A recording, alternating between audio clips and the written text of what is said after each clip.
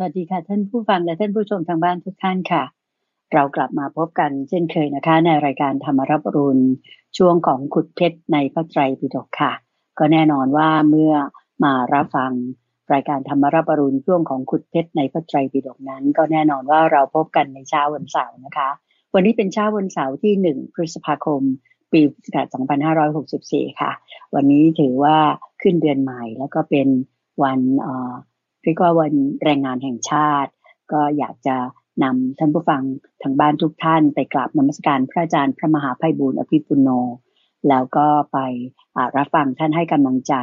บรรดาพี่น้องผู้ใช้แรงงานกันสักนิดนึงเพื่อเป็นสิริมงคลในวันนี้กันนะคะกราบนมัสการเจ้าค่ะพระอาจารย์เจ้าค่ะเชิญพรเชิญพรสาธุเจ้าค่ะให้กำลังใจนิดนึงนะเจ้าค่ะแรงงานแห่งชาติเราก็ทำงานมาตลอดแล้วเขาให้หยุดไงเดินใจเพราะฉะนั้นก็หยุดพักผ่อนพักผ่อนเนี่ยไม่ใช่ว่าขี้เกียจโอเคนะเราต้องแยกกันส่วนขยันเราต้องขยัน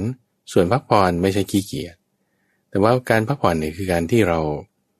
เสริมสร้างพลังปัญญาด้วยการฟังธรรมโดยการที่ว่า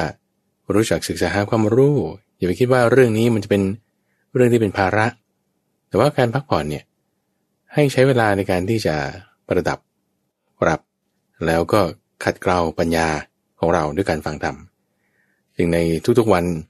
เราก็มีรายการธรรมราชอรุณให้เราฟังเนี่ยได้ฟัง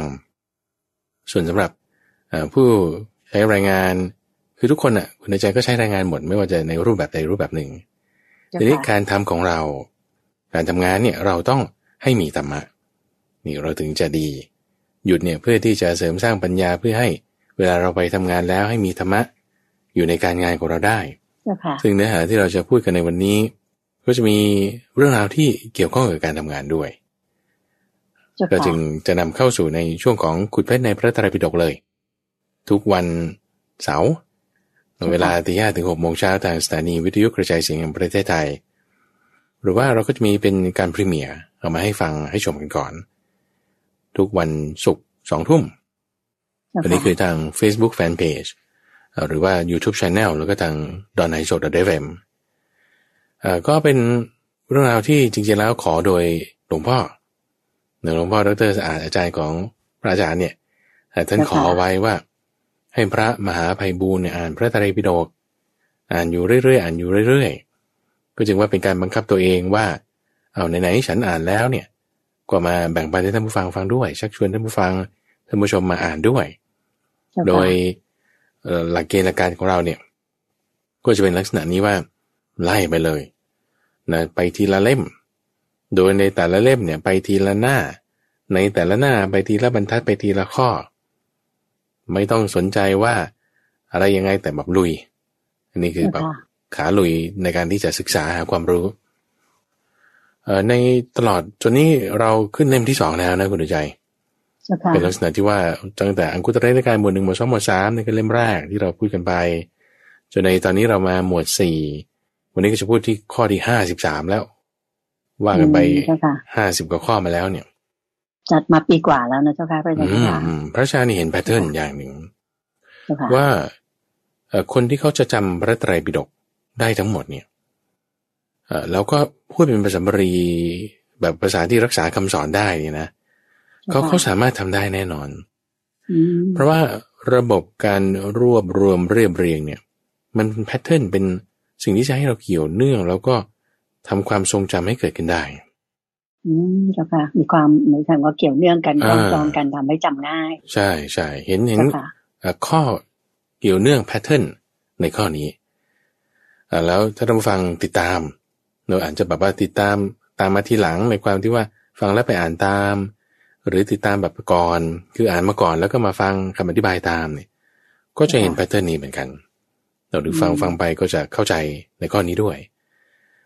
ก็อยากจะชักชวนว่าให้อ่านด้วยแล้วก็ศึกษาหาความรู้เพราะมันจะไม่เหมือนกับว่าให้พระอาจารย์มาอ่านให้ฟังน่าจะเป็นช่วงของคลังพระสูตรแต่ในขุดเพชรในพระไตรปิฎกนี่คือจะมาอธิบายในส่วนที่เป็นคำอธิบายที่เขามีด้วยคือพระอาจารย์อ่านพระสูตรแล้วก็ต้องอ่านคำอธิบายบางทีไม่เข้าใจก็ไปอ่านภาษาบาลีด้วยบางทีก็อ่านฉบับแปลของมหาจุฬาด้วยมหามกุฏด้วย เทียบเคียงกันพระสูตรไหนน่าสนใจก็ไปอ่านเป็นภาษาอังกฤษออกทาง FM 88อย่างนี้ก็มีเจ้าค่ะของวิทยุประเทศไทยนะเจ้าค่ะที่ออกพร้อมกันเหมือนกันใช่ไหมเจ้าค่ะพระอาจารย์ในเช้าวันเสาร์ 5:00ทุกวันเลยจริงๆแล้วตั้งแต่วันจันทร์ถึงวันอาทิตย์อันนี้คืออ่านพระสูตร2ภาษา FM 88 5:00 ถึง 5:30อันนี้คือ30 นาทีเจ้าค่ะทีนี้เราก็มาเริ่มเนื้อหาสำหรับในสัปดาห์นี้กันเจ้าค่ะนิมนต์เลยนะเจ้าค่ะพระอาจารย์เจ้าค่ะก็เป็นข้อที่53ข้อที่53อันนี้ก็จะเป็นในหมวด4จำไว้เลยนะถ้าบอกว่าเราศึกษาในอังคุตตรนิกายเนี่ยมันจะมีหัวข้อที่เราจับได้ง่ายก็คือตามตัวเลขเจ้าค่ะท่านผู้ฟังที่ฟังในช่วงของครั้งพระสูตรก็จะช่วงสัปดาห์ก่อนๆเนี่ยพระอาจารย์ได้อ่านสังคีติสูตรที่เป็นเรื่องราวของท่านพระสารีบุตรท่านได้รวบรวมหมวดธรรมะเป็นข้อเอาไว้นี่คือลักษณะนี้คือเป็นเซตเป็นตัวอย่างเป็นโครงสร้างเอาไว้ก่อนแล้วแต่ไม่แบบว่ามีอังคุตรนิกายแบบนี้เกิดขึ้นมาละเอียดเรารับเข้าเอาวันนี้ก็ข้อ53หัวข้อที่ท่านยกขึ้นก็คือพระสูตรที่ชื่อว่าปฐมสังวาสสูตรก็จะมีคู่กันในปฐมสังวาสทุติสังวาสทุติยสังวาสคือการอยู่ร่วมกันคำว่าสังวาสเนี่ยคือการอยู่ร่วมกันใช่ค่ะโดยใน53กับ54พูดถึงความอยู่ร่วมกันระหว่างผู้ชายกับผู้หญิงกฤบดีกับกฤบดีบุตรสุภาพบุรุษกับสุภาพสตรีจะอยู่กันแบบไหนใช่ค่ะซึ่งก็จะแบ่งคือหัวข้อเนี่ยยกเหมือนกันนะว่าสามีกับภรรยาเนาะเจ้าค่ะสามีผีสามีเทวดาภรรยาผีภรรยาเทวดาโอเคนะอันนี้เปรียบใช่ไหมเจ้าค่ะพระอาจารย์เจ้าค่ะใช่นี่คือเปรียบเทียบเจ้าค่ะแล้วก็จะยกหัวข้อนี้ขึ้นแล้วไส้ในเนี่ยมันจะมีความแตกต่างกันแล้วจับคู่ดูสามีผีสามีเทวดาภรรยาผีภรรยาเทวดาจับคู่กันเดี๋ยวเราก็จะได้4คู่พอดีสามีผีอยู่กับภรรยาผีโอเคนะสามีผีอยู่กับภรรยาเทวดาสามีเทวดาอยู่กับภรรยาผีแล้วก็สามีเทวดาอยู่กับภรรยาเทวดานี่คือในทั้ง2สูตรนี้53แล้วก็54ยกหัวข้อเดียวกันทีนี้รายละเอียดไส้ไหนไม่เหมือนกันตรงนี้เอาที่ว่าผีหรือว่าเทวดาในข้อที่53เนี่ยหมายถึงผีเนี่ยก็คือผิดศีล5เราธรรมดานี่เองผิดศีลฆ่าสัตว์ลักทรัพย์ประพฤติผิดในกามแกล้งกล่าวเท็จดื่มสุราเมรัยมีความตระหนี่มีธรรมเลวแล้วก็ด่าติเตียนสมณพราหมณ์ผู้อยู่ครองเรือนแล้วก็อยู่ครองเรือนแบบนี้อันนี้คือคนประเภทผีถ้าเป็นผู้ชายเราก็เรียกว่าเป็นสามีผีถ้าเป็นผู้หญิงเราก็เรียกเป็นภรรยาผีเจ้าค่ะเพราะฉะนั้นคุณสมบัตินะของความผีในข้อ53ก็คือผิดศีล5แล้ว1นะตระหนี่ขี้เหนียวแล้วก็ชอบด่าติเตียนคนนั้นคนนี้เจ้าค่ะโอ้เราลองคิดดูนะสมมติว่าเราอยู่ใกล้คนที่เป็นแบบนี้นะโอ้ไม่ดีแน่โอเคนะไม่เป็นมงคลเลยนะเจ้าค่ะไม่น่าจะเจอคนแบบนี้เจ้าค่ะคือท่านจึงใช้คำว่าผีหมายความว่าไม่น่าเจอไม่น่าดูไม่น่ามองไม่น่าอยู่ด้วยมันเหม็นมันแบบกักกระอย่างเงี้ยนะสกปรกนี่คือผีทีนี้เทวดาเป็นยังไงเทวดาในข้อที่53นี่ท่านพูดถึงก็รักษาศีลได้5ข้อเจ้าค่ะมีศีล5ว่าอย่างนั้นเถอะเจ้าค่ะไม่ฆ่าสัตว์ไม่ลักทรัพย์ไม่ประพฤติผิดในกามไม่แกล้งกล่าวเท็จไม่ดื่มสุราเมรัยโหรักษาศีล5ได้นี่ก็รู้แล้วนะแล้วก็ยังเพิ่มในความที่ว่าปราศจากความตระหนี่เป็นมลทินหมายความว่ารู้จักจ่ายทรัพย์รู้จักให้คนอื่นรู้จักที่จะสงเคราะห์คนอื่นแล้วก็ไม่ด่าไม่ตีเตียนสมณพราหมณ์อยู่ครองเรือน3คุณสมบัตินี้เปรียบเทียบกันความเป็นผีกับความเป็นเทวดาในข้อ53เพราะฉะนั้นใน53นี้เวลาเขาอยู่ด้วยกันก็คือสามีผีอยู่กับภรรยาผีเนี่ยก็คือต่างคนต่างแบบ ขี้เหนียวผิดศีลห้าด่าคนนั้นคนนี้เจ้าค่ะคืออาตมาคิดว่าคุณอยากจะนึกถึงครอบครัวที่เป็นแบบนี้มีอยู่นะเจ้าค่ะเจ้าค่ะก็มีคำเปรียบเทียบว่าเหมือนผีเน่ากับโลงผุอย่างเงี้ยเจ้าค่ะถ้าสามีภรรยาแบบแย่ๆพอๆกันแล้วก็มาอยู่ด้วยกันนี่เหมือนผีเน่ากับโลงผุซึ่งก็คงไม่มีความสุขความเจริญอะไรเลยเจ้าค่ะลูกหลานออกมาก็แย่เจ้าค่ะใช่ทีนี้แล้วถ้าฝ่ายไหนเป็นผีอีกฝ่ายหนึ่งเป็นเทวดาโอ้ก็ลำบากใช่ค่ะบางครอบครัวสามีนี่โอ้ดีมากแต่ภรรยาเนี่ยโอ้ขี้บ่นขี้เหนียวแล้วก็โอ้หลายอย่างก็สามีก็ลำบากบางครอบครัวก็สลับกันสามีนี่แย่มากเลยภรรยานี่ดีก็เป็นแบบนี้ก็มีแล้วในทางตรงข้ามคือถ้าดีทั้งสองฝ่ายเลยเนี่ยโอ้ดีมากดีมากก็มีแต่ความสุขความเจริญถูกไหมเจ้าค่ะพระอาจารย์ใช่ลักษณะการอยู่ร่วมกันเนี่ยจึงมีแบบนี้นั่นคือที่ท่านแบ่งเอาไว้ทีนี้เราดูปัญหาในครอบครัวของเราคือเราอ่านพระสูตรปุ๊บเนี่ยเรามาดูภายในครอบครัวของเราเป็นยังไงตัวเราเป็นยังไงเรามีส่วนผีไหมคือบางคนก็ไม่ได้เพอร์เฟกต์เป๊ะแล้วคู่ครองของเรามีส่วนเป็นเทวดาไหมบางคนก็ไม่ได้มีแต่เสียอย่างเดียวแต่เขาก็มีส่วนดีบ้างก็พัฒนาเอาในข้อนี้คนที่มีศีลและวัดคำว่าศีลและวัดเนี่ยศีลก็คือศีลใช่ไหมวัดนี่คือข้อปฏิบัติในการไม่ตำหนิติเตียนคนในการที่ไม่ตระหนี่ถ้าเสมอกันมันไปกันได้นะไปกันได้ถ้าไม่เสมอกันนี่โอ้มันอยู่กันยากเจ้าค่ะแล้วในคาถาสรุปท้ายพระสูตรนี้ท่านก็พูดถึงว่าฝ่ายที่เป็นผีเนี่ยก็ไปนรกไปไม่ดีส่วนฝ่ายที่เป็นเทวดามีศรัทธามีการเจรจาไพเราะไม่คิดร้ายต่อกันต้องก็ไปเกิดเป็นเทวดาบนสวรรค์อะไรจะเป็นข้อดีใช่ค่ะโอเคนี่คือผีและเทวดาการอยู่ร่วมกันของสามีภรรยาในยะที่หนึ่งทีนี้ในยะที่สองที่บอกว่ายกหัวข้อเหมือนกันเลยผีกับเทวดาแต่ไส้ในต่างกันตรงนี้ในข้อที่54ท่านก็ยกเอาอกุศลกรรมบท10อย่างขึ้นมาในความเป็นผีแล้วก็ยกกุศลกรรมบท10อย่างขึ้นมาในความเป็นเทวดาโอเคนะแล้วไอ้10อย่างนี่มันมีอะไรบ้างอยากให้พระอาจารย์แจงนิดนึงค่ะก็จะมีส่วนที่เป็นทางกาย3อย่างทางวาจา4อย่าง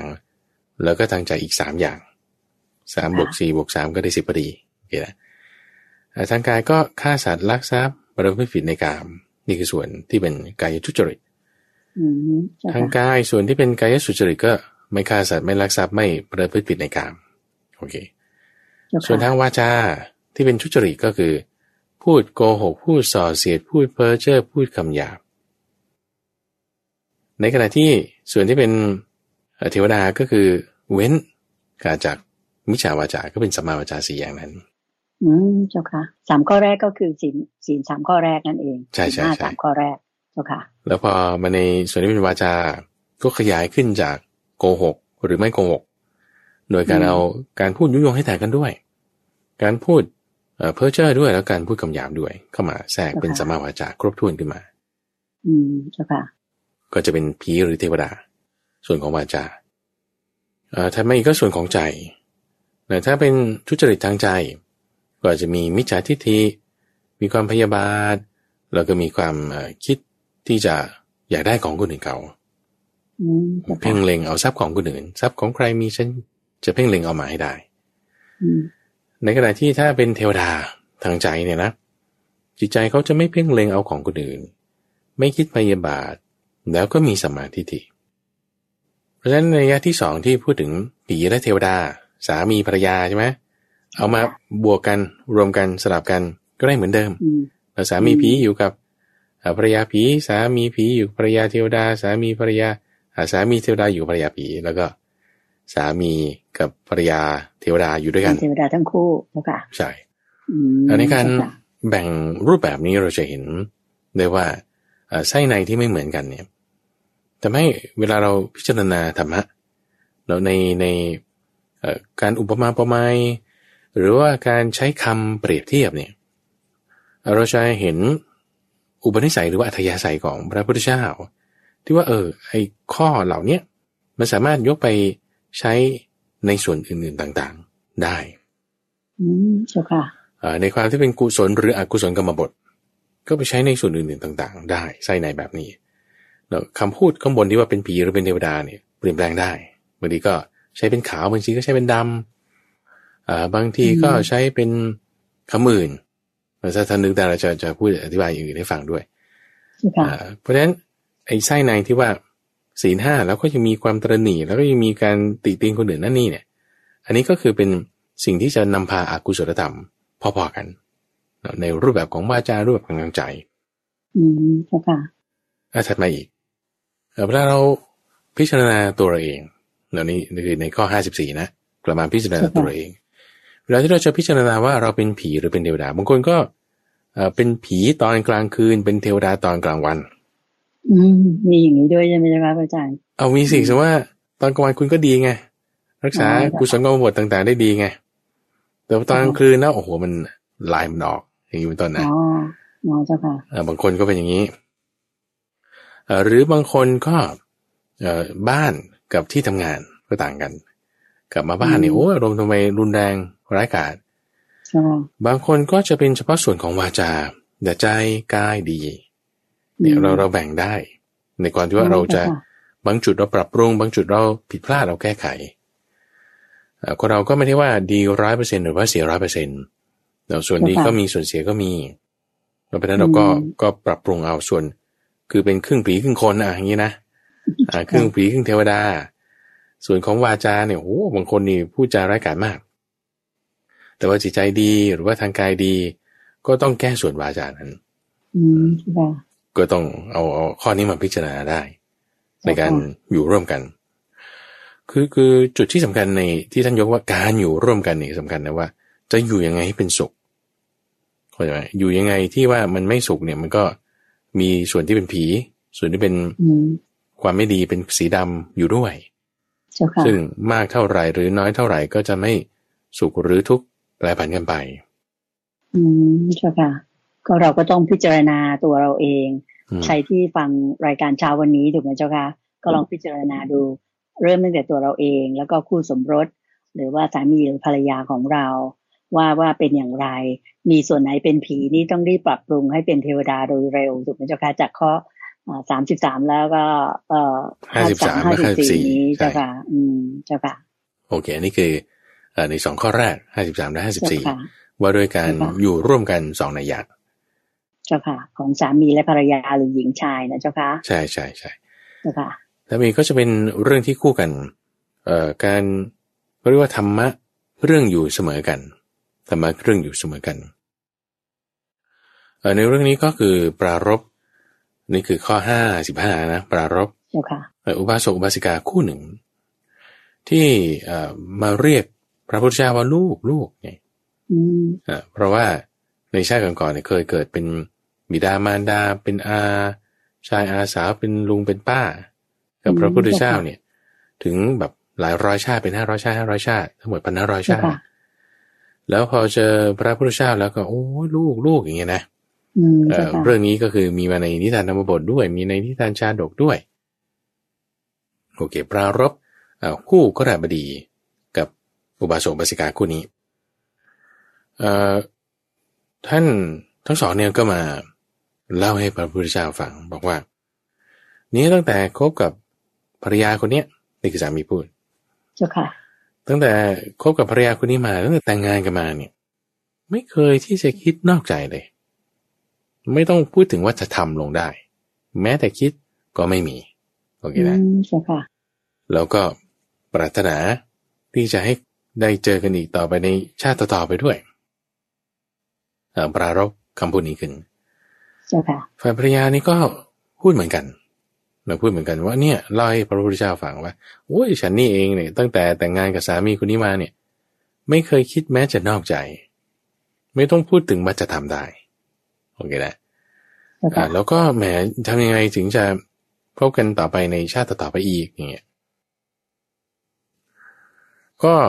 พระพุทธเจ้าจึงยกธรรมะหมวดนี้ขึ้นมาสามีภรรยาที่จะหวังพบกันในชาตินี้และชาติหน้าโอเคชาตินี้เนี่ยคุณจะอยู่กันรอดไหมนะเจ้าค่ะชาติหน้าเนี่ยคุณจะได้เจอกันหรือเปล่าเนี่ยก็ต้องมีสองฝ่ายต้องมีสิ่งที่มีความเสมอกัน4 อย่างคือศรัทธาศีลจาคะแล้วก็ปัญญาต้องเสมอกันใช่ค่ะถึงจะเจอกันอีกถูกไหมเจ้าค่ะศรัทธาศีลจาคะปัญญาเอาแล้วถ้าไม่เสมอกันเนี่ยเอาไม่ต้องพูดถึงชาตินะเอาชาตินี้อยู่ไม่รอดแน่เอาแค่ว่าข้อศีลอย่างเดียวนะข้อศีลอย่างเดียวมันก็จะเป็นเหมือนกับผีกับเทวดาที่เราพูดมาเมื่อสักครู่เจ้าค่ะเพราะฉะนั้น2 ข้อที่ผ่านมาตรงจุดนี้คุณจะเห็นความเชื่อมโยงไหมว่าในข้อก่อนเนี่ย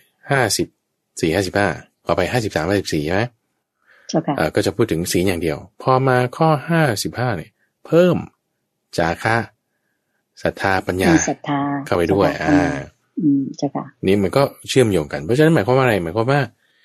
เวลาที่ท่านยกเรื่องศีลอย่างเดียวเนี่ยถ้าเราจะแบบขยายต่อไปคุณยกไอ้3อย่างที่เพิ่มมามีศรัทธาจาคะปัญญาเข้าไปด้วยได้เลย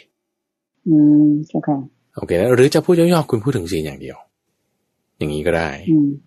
เข้าใจเจ้าค่ะทีนี้อย่างไรก็ตามศีลมันก็แค่กายวาจาใช่ไหมคุณเอาเรื่องทางใจแทรกอธิบายในแง่แบบนี้ก็ได้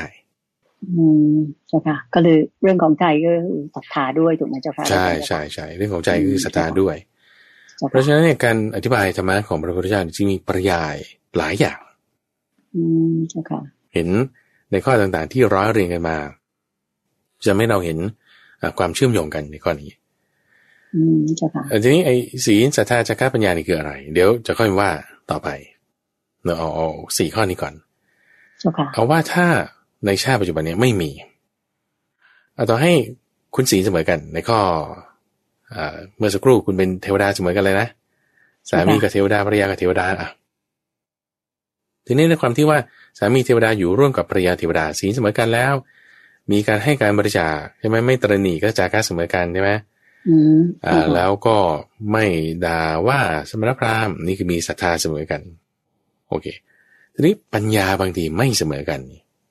ปัญญาบางทีไม่เสมอกันถ้าในข้อใดข้อหนึ่งใน4 ข้อนี้ไม่เสมอกันเนี่ยความเหลื่อมล้ำมันจะมีความเหลื่อมล้ำมันจะมีหมายความว่าไงหมายความว่าศีลศรัทธาจาคะเสมอกันแต่ปัญญาในการปล่อยวางได้เนี่ยไม่เท่ากันปัญญาในข้อนี้หมายถึงการที่คุณจะปล่อยวางได้ละสิ่งที่เป็นอกุศลได้มีสิ่งที่ไม่น่าพอใจเกิดขึ้นแล้วคุณแบบทำใจได้เร็วหรือช้าก็อยู่ที่ปัญญามันมากหรือน้อยเจ้าค่ะความสุขความทุกข์เนี่ยเขาก็จะไม่เท่ากันแล้วไม่เท่ากันพอความสุขความทุกข์ไม่เท่ากันการเห็นอกเห็นใจกันมันก็จะต่างกันเข้าใจไหมบางทีความเข้าใจก็จะแบบต่างกันบ้างด้วยปัญญาที่ไม่เท่ากันอย่างเงี้ยเจ้าค่ะด้วยปัญญาที่ไม่เท่ากันเอาสมมตินี่คือข้อเดียวนั้นที่พระอาจารย์ยกตัวอย่างขึ้นมาเจ้าค่ะก็จะทำให้จิตใจของคนนั้นเนี่ยสะอาดไม่เท่ากันละสะอาดไม่เท่ากันเจ้าค่ะพอจิตใจที่มีราคะโทสะโมหะต่างกันสะอาดไม่เท่ากันการไปเกิดในภพต่อไปก็จะสูงต่ำไม่เหมือนกันจริงด้วยเจ้าค่ะถูกไหมถ้าคุณมีปัญญามากคุณมีสมาธิคุณก็ไปเกิดพรหมโลกในขณะที่ว่าปัญญาน้อยแต่มีจาคะมีศรัทธามีศีลคุณก็เกิดดาวดึงส์เป็นต้นเจ้าค่ะดาวดึงส์กับพรหมโลกเนี่ยโอ้อายุต่างกันมากใช่ไหมดาวดึงส์ก็นานอยู่แต่ไม่นานเท่าพรหมโลกสัตว์ในพรหมโลกเวลาลงมาจุติคือจุติจากสวรรค์ในชั้นนั้นแล้วมาเจอกันไม่เจอกันแล้วเจ้าค่ะนี่แค่ปัญญาต่างกันอย่างเดียวนะแล้วก็ข้ออื่นๆที่จะเห็นได้ชัดเจนศีลจาคะศรัทธาต่างกันนี่ก็ไปคนละที่เป็นคนละที่เอาแค่ว่าในชาติปัจจุบันนี้ศรัทธาไม่เสมอกันเนี่ยอยู่กันก็ไม่รอดคืออยู่กันยากอยู่กันยากก็ว่าศรัทธาเนี่ยหมายถึงศรัทธาในการตรัสรู้ของพระพุทธเจ้าทีนี้คุณจะมีความคิดว่าแล้วถ้าสมมติว่าสามีก็นับถือศาสนาหนึ่งภรรยาก็นับถือศาสนาคนละศาสนาทำไงดีนะคะมันจะไปอยู่กันได้ไหมเข้าใจไหมคือศรัทธาเขาต้องมี common ground common ground คือหมายถึงเหมือนกันในข้อใดข้อหนึ่งเช่นบางทีสมมติถ้าสามีเป็นหรือภรรยาเป็นมุสลิมเป็นอิสลามอย่างนี้ใช่ไหมอีกฝ่ายหนึ่งก็ต้องเปลี่ยนให้เป็นมุสลิม แต่ในบางทีสามีเป็นพุทธภรรยาเป็นคริสต์อยู่ด้วยกันได้แล้วศรัทธาเขาอะไรที่มันลงล็อกกันศรัทธาข้อไหนที่มันลงล็อกกันศีลต้องเสมอกันละถึงอยู่กันได้กันได้จาคะการให้การบริจาคต้องมีเหมือนกันปัญญาต้องมีเหมือนกันถึงจะอยู่กันได้ก็ก่อเกี่ยวกันด้วยข้ออื่นไงก่อเกี่ยวกันด้วยศีลก่อเกี่ยวด้วยความเข้าใจกันก่อเกี่ยวด้วยความดูแลเห็นอกเห็นใจกันความเกื้อกูลกันด้วยข้ออื่นๆด้วยข้ออื่นๆทีนี้พอมาถึงจุดที่เป็นศรัทธาอย่างเช่นศรัทธาในการทำความดีหรือในการศรัทธาเหมือนกันในการทำความดีคือมั่นใจว่าทำความดีสิมันดีโอเคนี่แสดงว่าคุณมีศรัทธาในการปฏิบัติคือมีศรัทธาในสงฆ์เพราะว่าคำสอนของพระพุทธเจ้าเนี่ยมันเป็น universal คือเป็นแบบว่าทั่วไปหมดคือไม่ใช่เฉพาะเจาะจงว่าต้องเฉพาะพุทธศาสนาคือมันไม่ใช่ใช่ค่ะเพราะความดีก็คือความดีใช่ใช่ความดีคือความดีเพราะฉะนั้นถ้าคุณมั่นใจในการทำความดีนั่นคือคุณมีความมั่นใจในสงฆ์คือการปฏิบัติตัวนี้ก็ลงล็อกกันได้เนี่ยก็คือมีศรัทธาเสมอกันในกรณีใช่ค่ะก็คือจึงไปกันได้ในคุณธรรม4ข้อนี้สำคัญมากเลยแล้วจะเป็นคุณธรรมที่จะให้อยู่ในภพต่อไปเนี่ยก็เรียกว่าสัมปรายภพเนี่ยไปดีได้เจ้าค่ะเจ้าค่ะสาธุเจ้าค่ะในพระสูตรแรกข้อที่55เรื่องปฐมสัมมชีวีสูตรคือความเป็นอยู่เครื่องอยู่เสมอกันคือปรารภอุบาสกอุบาสิกาคู่นี้เจ้าค่ะส่วนข้อ56ก็คือเนื้อหาไส้ในอย่างเดียวกันเลยแต่ว่าเป็นเรื่องที่พระพุทธเจ้ามาเล่าให้ภิกษุทั้งหลายฟังก็คือแบบภิกษุทั้งหลายสามีภรรยาจะเป็นอย่างนี้แต่ว่าเนื้อหาเหมือนกันเป๊ะใช่ค่ะ55กับ56ก็คือบริบทต่างกันนิดหน่อยเนาะถ้าไม่ก็คือในข้อ57 58 59เราจะมีเนื้อหาที่คล้ายๆกันกล่าวเกี่ยวกับอะไรเจ้าคะอาจารย์เจ้าค่ะคือไส้ในเหมือนกันเลยแต่ว่าคนละบริบทในข้อ57เนี่ยปรารภพระนางสุปวาสาโกริยธิดาข้อ58นี่ปรารภท่านอนันทปิณกเศรษฐีข้อที่59นี่ก็ปรารภภิกษุทั้งหลายแต่เนื้อหาข้างในเหมือนกันโอเคเรามาไล่กันไปทีละระดับข้อ57สุปวาสาสูตรพูดถึงพระนางสุปวาสาซึ่งเธอนี้ก็เป็นญาติของพระพุทธเจ้าในฝ่ายโกริยะพระพุทธเจ้าเนี่ยจะมีญาติ2ฝ่ายคือฝ่ายสักยะคือฝ่ายเสด็จพ่อแล้วก็ฝ่ายพระมารดาคือโกริยะกับสักยะซึ่งญาติฝ่ายมารดาคือตระกูลจากโกริยะก็มีพระนางสุปวาสาซึ่งเธอนี้ก็เป็นผู้เล่นในความที่ว่ามีศรัทธาเราได้เคยคุยถึงเรื่องของพระนางนานแล้วนะตั้งปีกว่าที่ว่าอาจารย์ทวนนิดนึงได้ที่ว่าเธอนั้นมีครั้งหนึ่งที่ว่าคลอดลูกแล้วลูกเนี่ยอยู่ในครรภ์7 ปีจำได้แล้วค่ะตอนจะออกมาเนี่ยยังนอนขวางอยู่อีก7 วันเจ้าค่ะแล้วได้รับทุกข์ทรมานมากคิดว่าฉันจะตายแล้วจะพอละอย่างนี้นะแต่ว่าก็รอดมาได้แล้วลูกที่เกิดออกมานั้นก็คือท่านพระศิวลีนั่นเองเจ้าค่ะก็ได้เคยปรารภถึงความที่ว่าเธอนี่พอคลอดมาแล้วไปให้สามีไปบอกพระพุทธเจ้าว่าขอลาตายแล้วนะพระพุทธเจ้าก็จึงให้พรเธอมาว่าเอาให้มีความปลอดภัยมีความสวัสดีทั้งแม่และลูกพอสิ้นสุดคำนี้ปุ๊บลูกเพราะออกมาปลอดภัยทั้งแม่และลูกก็เลยดีใจมากขอนิมนต์พระพุทธเจ้าถวายทาน7 วันใช่ค่ะปรากฏว่าในช่วง7 วันนั้นที่ว่าขอถวายทานติดต่อกันเนี่ยคือเนื่องจากเป็นญาติก็ไม่อยากขัดศรัทธาเขาแต่ว่าในช่วงนั้นที่นิมนต์7 วันเนี่ยมีลูกศิษย์ของท่านพระมหาโมคคัลลานะเป็นเศรษฐีคนหนึ่งได้นิมนต์ไว้ก่อนแล้วก็เลยให้ท่านพระมหาโมคคัลลานะเนี่ยเราไปนิโกเชียตเราไปต่อรองดูซิว่าเลื่อนได้ไหมท่านก็เลยไปลองพูดคุยดูเศรษฐีเนี่ยก็บอกว่าต้องรับประกันให้3 อย่างนะถ้าจะให้เลื่อนเนี่ย1รับประกันว่าข้าพระองค์เนี่ยคือหมายถึงตัวเศรษฐีเนี่ยตัวกับผมเนี่ย อาจจะยังมีเงินทองอยู่ยังไม่แบบสูญสิ้นเงินทองยังมีโภคะที่จะให้ทานอยู่สองตัวกับผมเนี่ยยังไม่ตายนะคือถ้าว่าใน 2-3 วันนั้นหลังจาก7 วันนี้แล้วเกิดตายก่อนนี่ก็อดนะใช่ไหมอดทำบุญงั้นช่วยรับประกันหน่อยแล้วก็3เนี่ยช่วยรับประกันหน่อยว่าคือถ้าผมยังมีเงินอยู่ถ้าผมยังไม่ตายแล้วผมยังจะมีศรัทธาไหมอีก7 วันนี่ท่านพระมหาโมคคัลลานะก็รับกันให้2 อย่างว่าในช่วง7 วันนี้นะจะไม่มีอะไรที่จะมาทำอันตรายโภคทรัพย์ของท่าน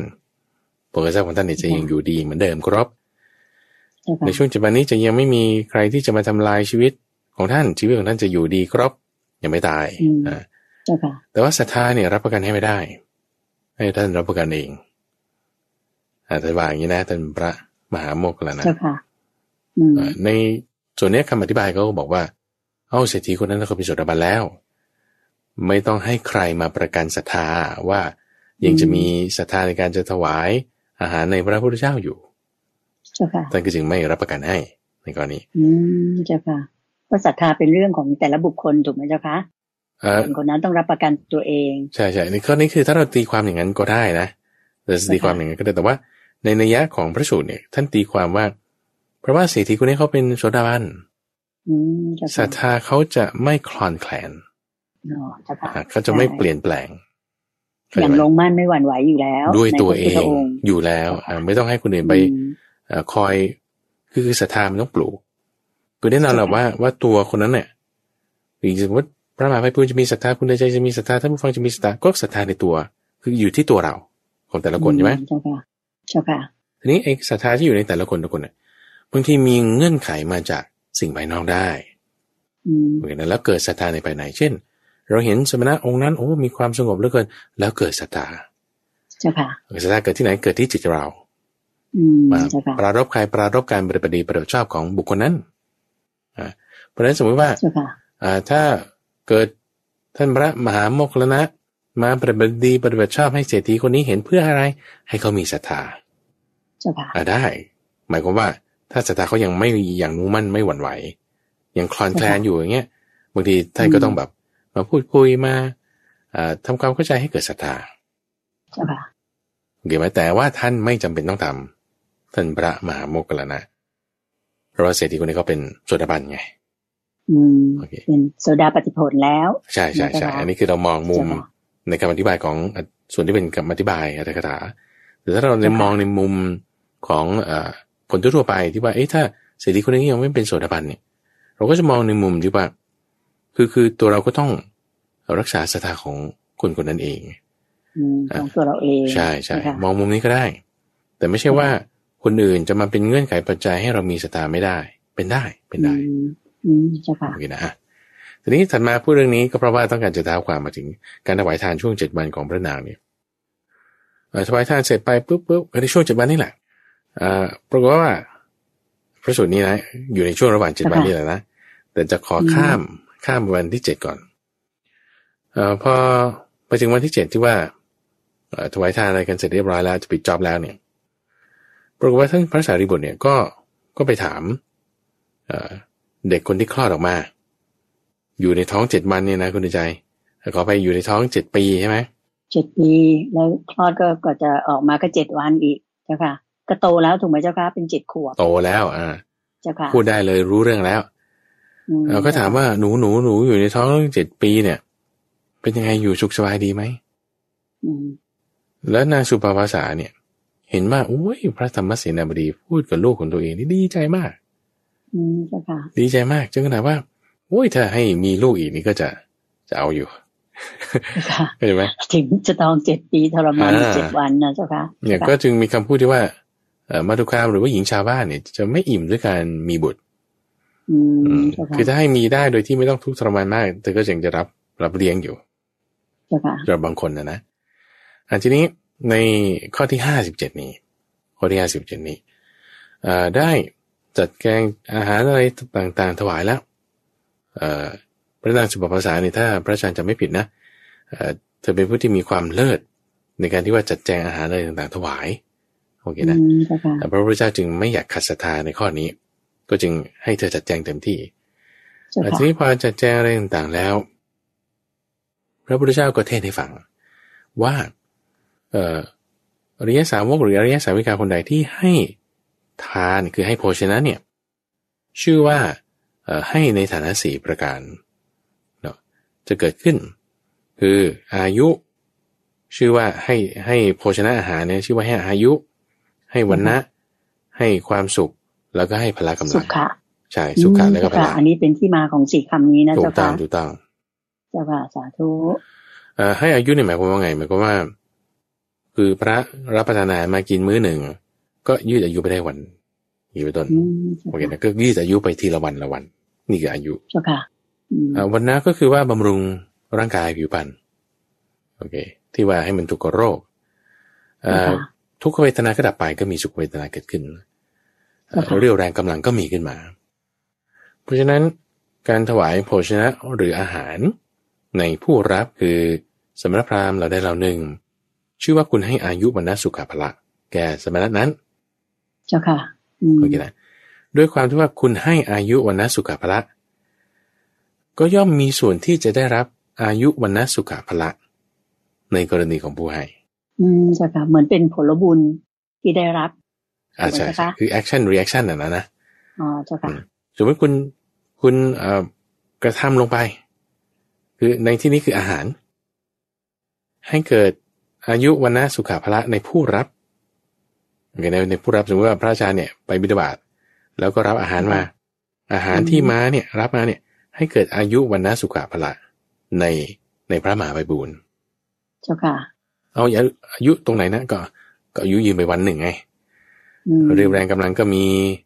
ความทุกข์ในเวทนาในกายก็ดับไปอย่างเงี้ยนะก็มีอายุวรรณะสุขภละแล้วด้วยผู้รับเนี่ยเขารับอายุวรรณะสุขภละมาจากอาหารที่คุณให้ใช่ไหมเจ้าค่ะคุณก็จะเป็นผู้ที่มีส่วนได้รับอายุวรรณะสุขภละนั้นด้วยเข้าใจไหมเจ้าค่ะในกรณีของผู้ที่ให้อาหารคุณก็จะได้รับอายุวรรณะสุขภละตอบโอเคทั้งของที่เป็นทิพย์หรือของที่เป็นมนุษย์โอเคส่วนที่เป็นมนุษย์อย่างเช่นว่าอายุคุณก็ยืนขึ้นก็คือความในความเป็นมนุษย์นี่เองโอเคนะแล้วในความเป็นทิพย์อย่างเช่นอายุทิพย์ของพวกเทวดาก็จะยาวนานมากวรรณะทิพย์ของพวกเทวดาก็จะมีสีเรืองรองเป็นประกายแสงความสุขก็เป็นความสุขที่เป็นทิพย์นี่เป็นต้นก็จะถึงความเป็นใหญ่ในข้อที่อายุวรรณะสุขภละของเทวดาแล้วก็ของมนุษย์ด้วยเจ้าค่ะโอเคนี่คือทำ4ประการแล้วก็เรียกว่าจตุรพิษพรชัยบ้างอย่างเงี้ยนะเจ้าค่ะอันนี้ได้ยินกันคุ้นหูมากเลยจะอวยพรกันก็ด้วยว่าขอให้มีอายุวรรณะสุขภละพรั่งพร้อมด้วยจตุรพิษพรชัยทั้ง4ประการอย่างนี้นะเจ้าค่ะคืออายุวรรณะสุขภละใช่ก็คือเอามาจากเนื้อหาตรงนี้เองใช่อ๋อเจ้าค่ะสาธุเจ้าค่ะแล้วจุดนี้ก็จะมีอยู่เรื่อยๆเยอะแยะในบางพระสูตรก็จะเพิ่มเติมเรื่องธนสารสมบัติด้วย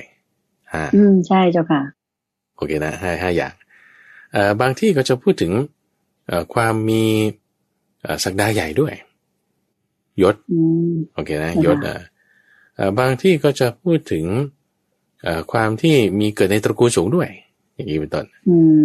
ก็จะมีหลายๆเรื่องหลายๆแต่ว่าเอาแบบว่าที่กระชับพูดง่ายๆก็4อย่างนี้น้อยที่สุดที่จะพูดถึงจะเป็นแบบถ้าให้พรอย่างใหญ่ก็คือมีอายุวรรณะสุขภละปฏิภาณธนสารสมบัติอย่างเงี้ยก็มีคำพูดที่เขาให้พรกันที่เขาร้อเรียงกันมาใช่เจ้าค่ะทีนี้นี่คือนัยยะทั่วๆไปของมนุษย์หรือของทิพย์โอเคนะเจ้าค่ะทีนี้ถ้าท่านผู้ฟังติดตามในช่วงของใต้ร่มโพธิบทมีในสัปดาห์หนึ่งที่พระอาจารย์เอาพรต่างๆข้อนี้แหละมารวบรวมได้9อย่างเจ้าค่ะแต่พร9ประการแล้วก็พูดถึงนัยยะที่เป็นทั่วๆไปคือของมนุษย์แล้วก็นัยยะในทางธรรมะนัยยะในทางธรรมะก็เลยอยากจะเอาข้อนี้มาประกอบด้วยเลยดีจังเจ้าค่ะพระอาจารย์จะได้ย้ำย้ำอีกทีหนึ่งว่าอายุเนี่ยไม่ใช่หมายความว่าคุณอายุยืน60ปี70ปี90ปี100ปี150ปีไม่ใช่แต่หมายถึงความที่คุณเจริญอิทธิบาท4เจริญอิทธิบาท4โอเคนะหมายความว่าไงเอาหมายความว่า สมมติว่าจากนี้ไปคุณอีก100 ปีถึงจะตายโอเคป่ะโอ้ยอายุยืนแน่นอนอีก100 ปีเนี่ยคุณอยู่ไปอีก100 ปีแต่ถ้าว่าใน100 ปีเนี่ยแบบขี้เกียจอยู่ไปวันๆแหมคือ100 ปีมันก็มีค่าน้อยไงเจ้าค่ะไม่มีประโยชน์ก็คือจะมีค่าน้อยคือมีอายุยืนอยู่จริงแต่แบบค่ามันน้อยในทางตรงข้ามถ้าเราเปรียบเทียบว่าคนที่มีอายุแค่ไม่ต้องยืนไม่นานอย่างเช่นนักรบหรือว่าอย่างเช่นเขาเรียกชื่ออะไรพระราชาของกรีกโบราณคืออเล็กซานเดอร์อย่างเงี้ยเป็นต้นนะอายุ32เองอเล็กซานเดอร์มหาราชนั่นแหละตายแล้วแต่ว่ามีความเป็นผู้นำอะไรต่างๆอยู่ไม่ต้องนานแต่ว่าโอ้ยเขากล่าวขวัญกันอย่างมากอันนี้เปรียบเทียบว่าถ้าคนไม่ต้องอยู่นานแต่ว่าคุณเจริญอิทธิบาท4หมายความว่าไงหมายคุณทำประโยชน์ไง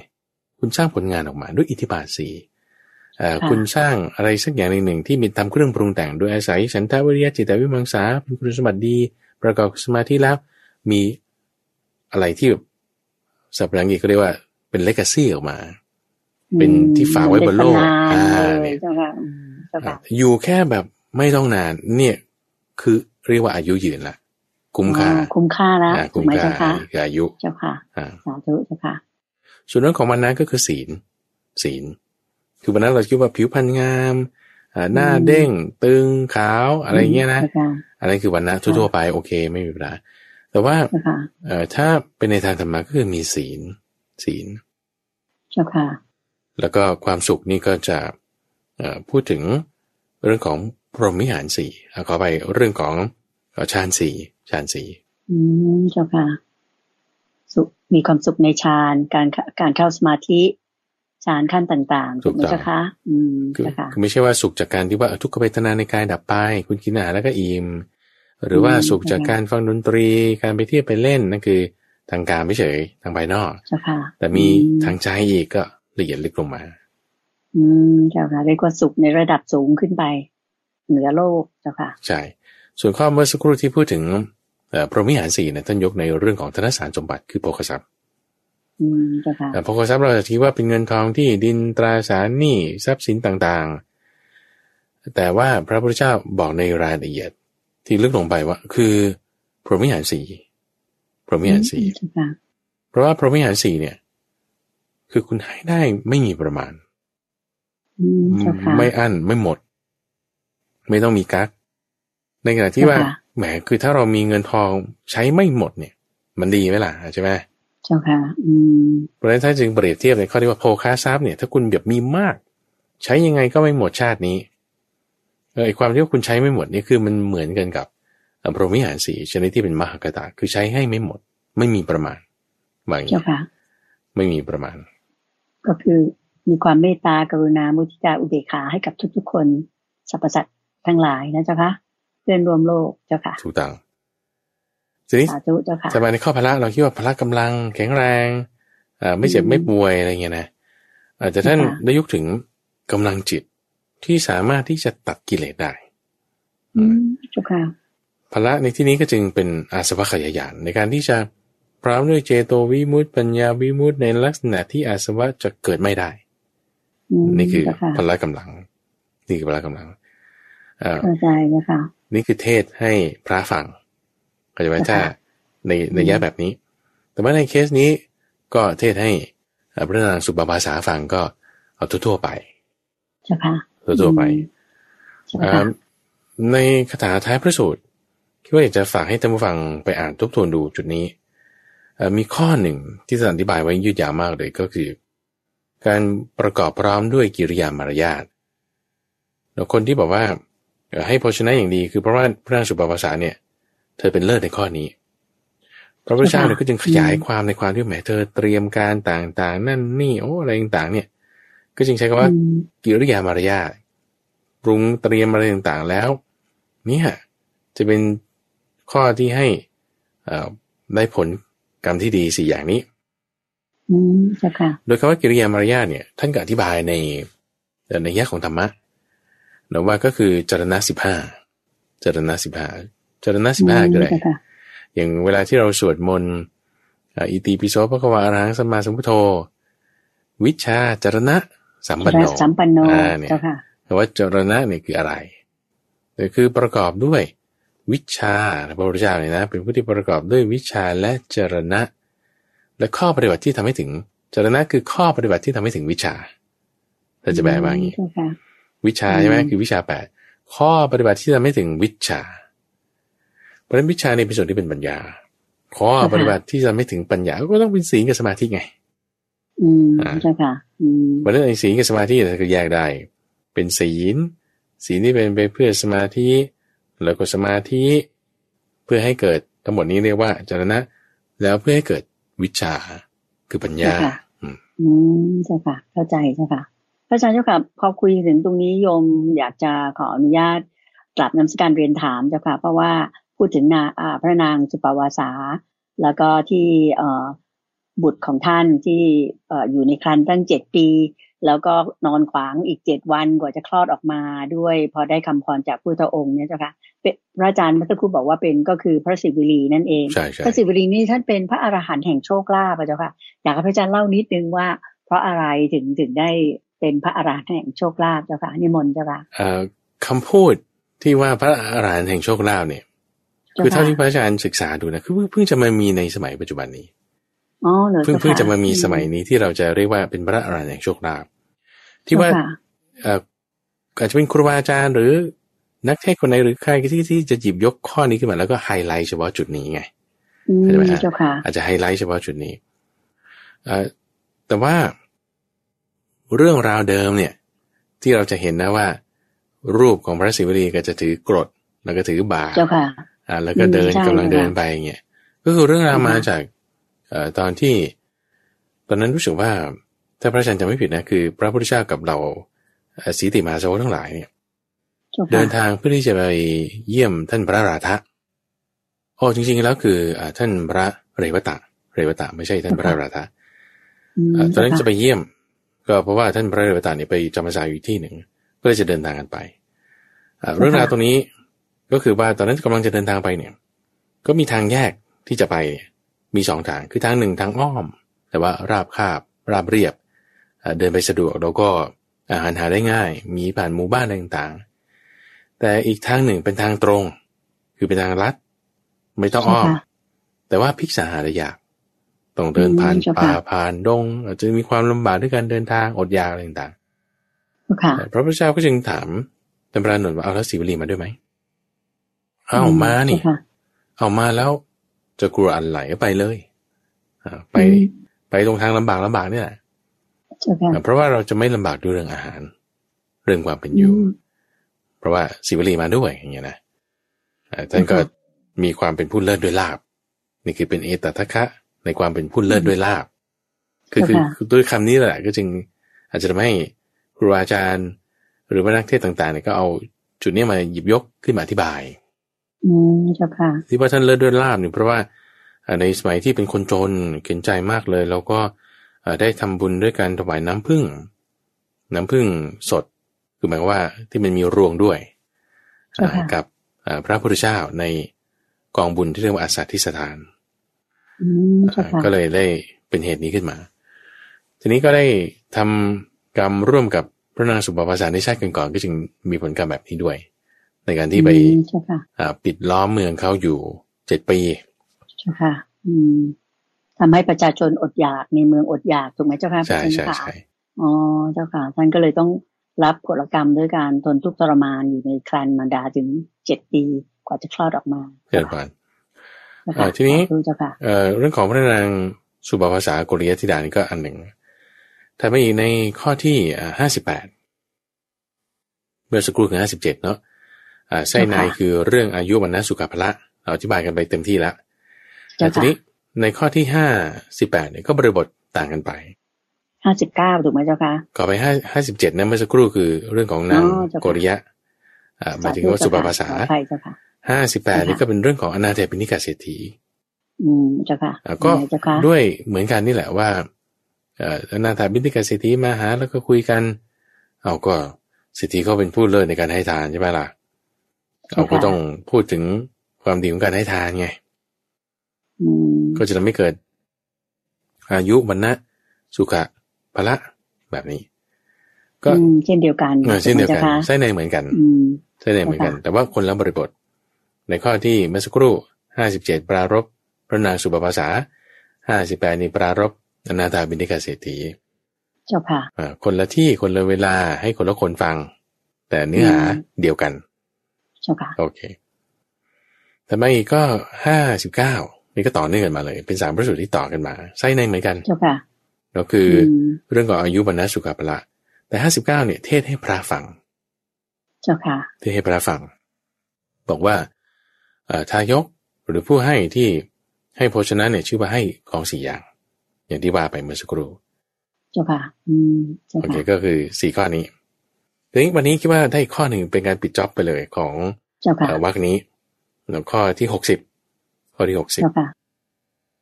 พระสูตรที่ชื่อว่าหิหิสามีสูตรว่าด้วยการปฏิบัติปฏิปทาที่เหมาะสมแก่คฤหัสถ์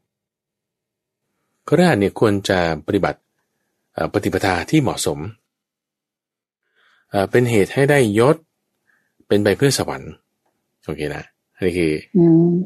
คือพระพุทธเจ้าท่านยกข้อนี้ขึ้นบอกกับอนาถบิณฑิกเศรษฐีคือด้วยการบำรุงภิกษุด้วยจีวรบิณฑบาตเสนาสนะขีลนะเภสัชปัจจัยบริการต่างๆเจ้าค่ะก็คือด้วยปัจจัย4นั่นเองเจ้าค่ะ